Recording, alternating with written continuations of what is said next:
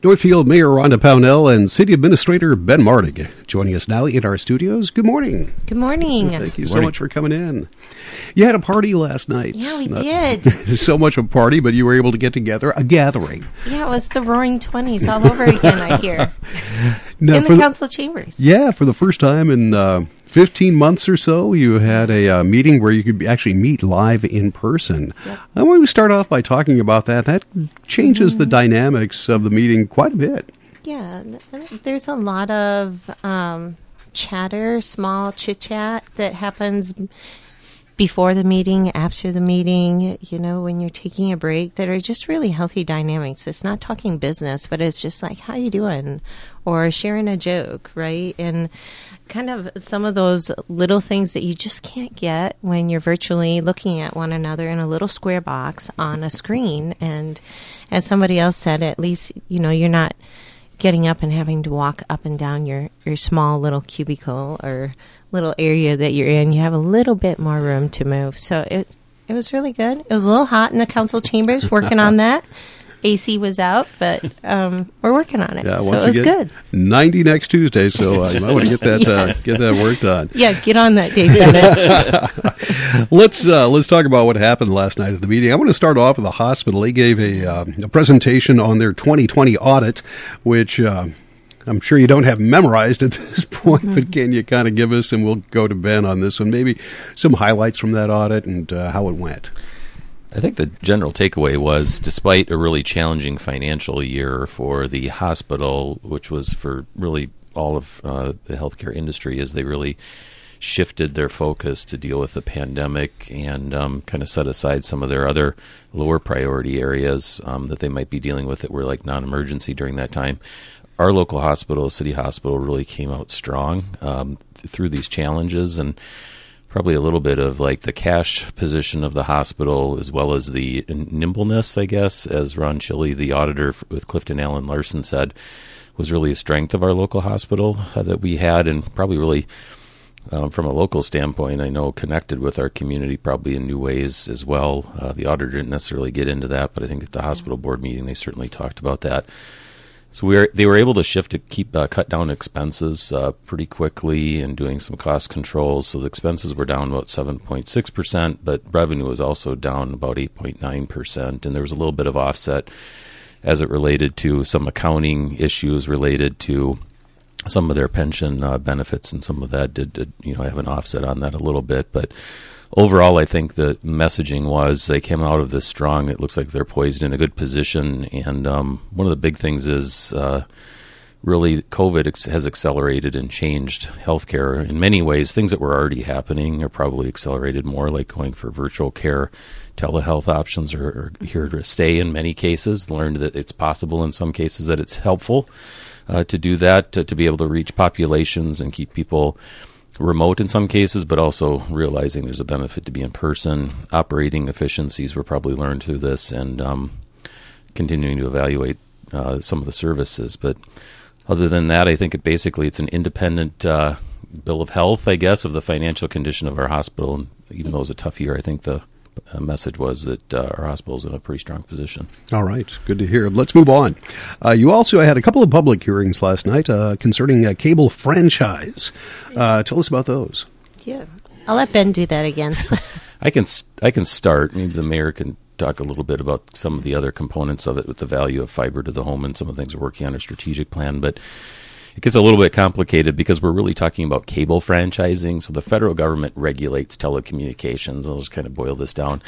Cable franchising is kind of an old, antiquated kind of law a little bit because it's about cable television, and cities owns like the city streets and the boulevards, the rights of way, and they need to run that cable down the boulevards and things in order to provide service to customers in town. And so cities are allowed to regulate the area that it would be provided to. So we can require that you can't just put it to the wealthiest neighborhood and leave it there. You can regulate that it has to serve all of the city. You can add fees for the use of that right of way to collect dollars to recoup city costs for acquiring, maintaining public right of ways. The other piece of it is obviously with telecommunications changing, we now know the internet is also served by those same cables now. So it's basically a fiber system that's going in that can serve both cable television and internet.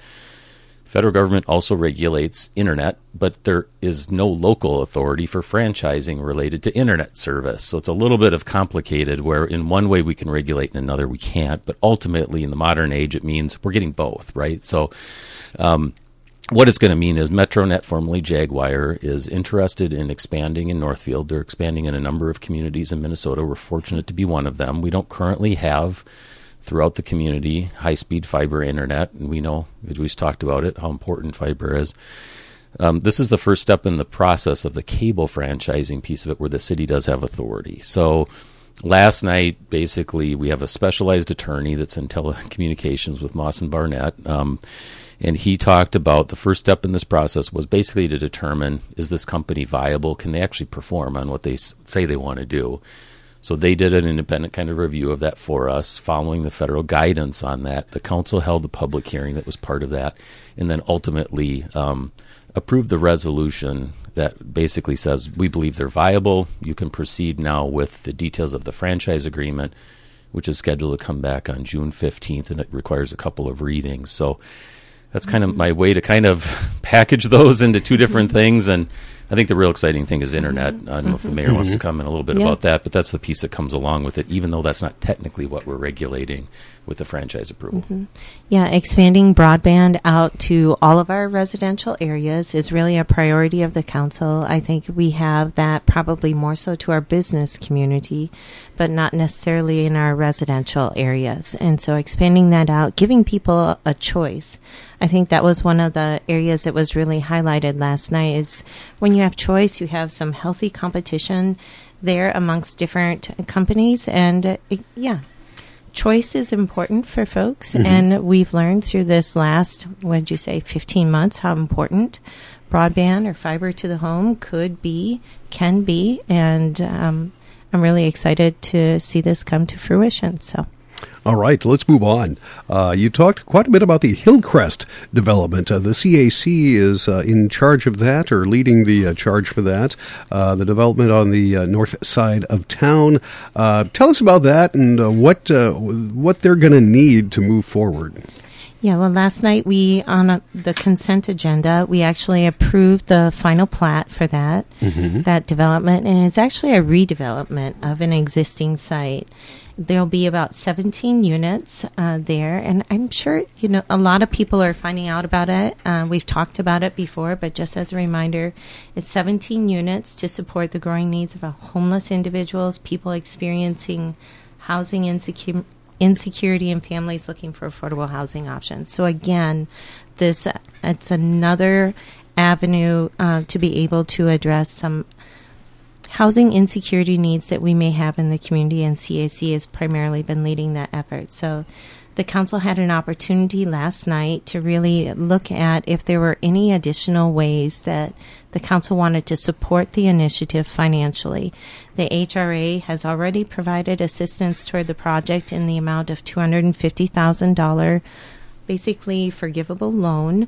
The council put forward and voted unanimously on approving an additional $203,000 worth of support for the project through various means, and really just asked our city staff to come back with some different options, whether CARES funding, reserve funds, or the park dedication fee. There were a number of options that were listed there, and so those should be coming back to the council at a future meeting. But again, just really pleased the support. There was overwhelming support for this project in the community, and the importance of you need multiple financial resources to make these projects a reality, and the council helped out last night. Mr. Martig, we'll ask you this, Ben.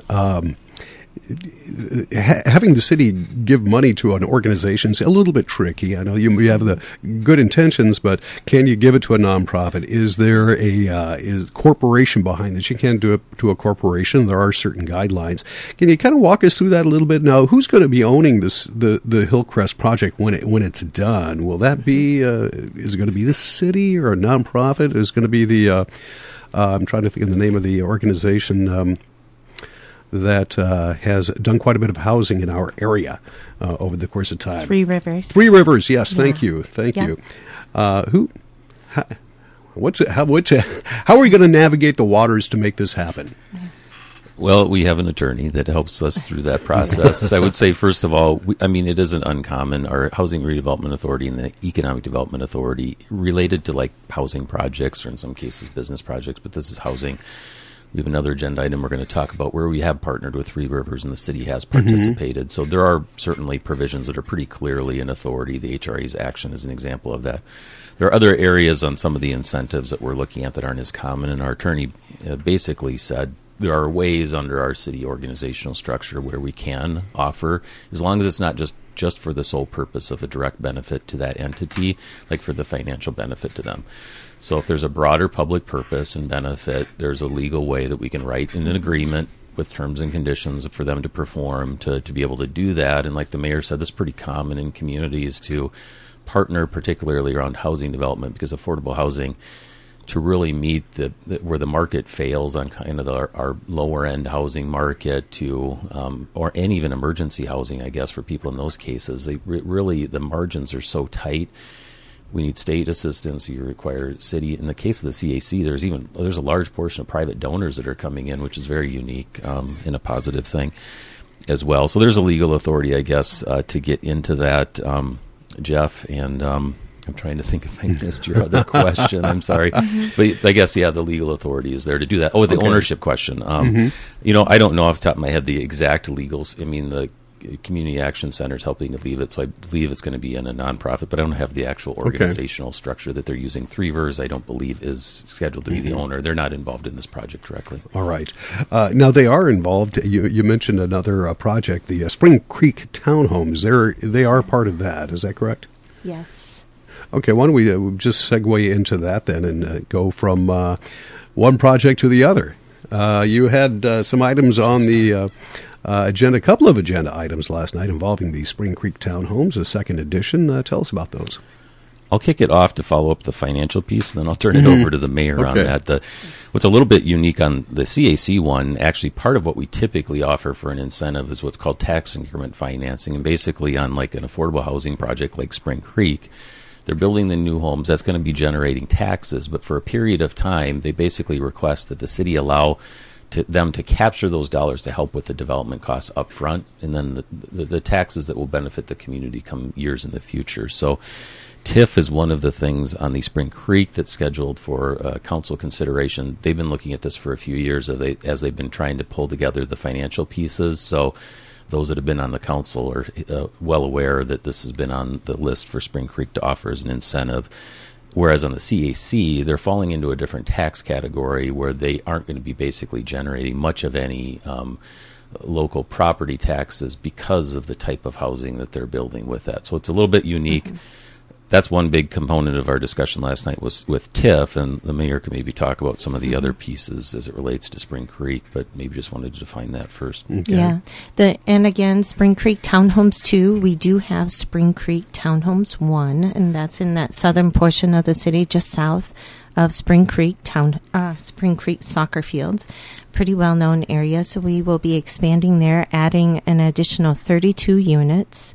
It's highly needed, again, affordable housing. So we're making progress on our strategic plan with the help in this partnership. Now, unique with this project is that we competed for low-income tax credits, I believe, at the state level in 2018. And because of the competition for those funds, we did not receive those.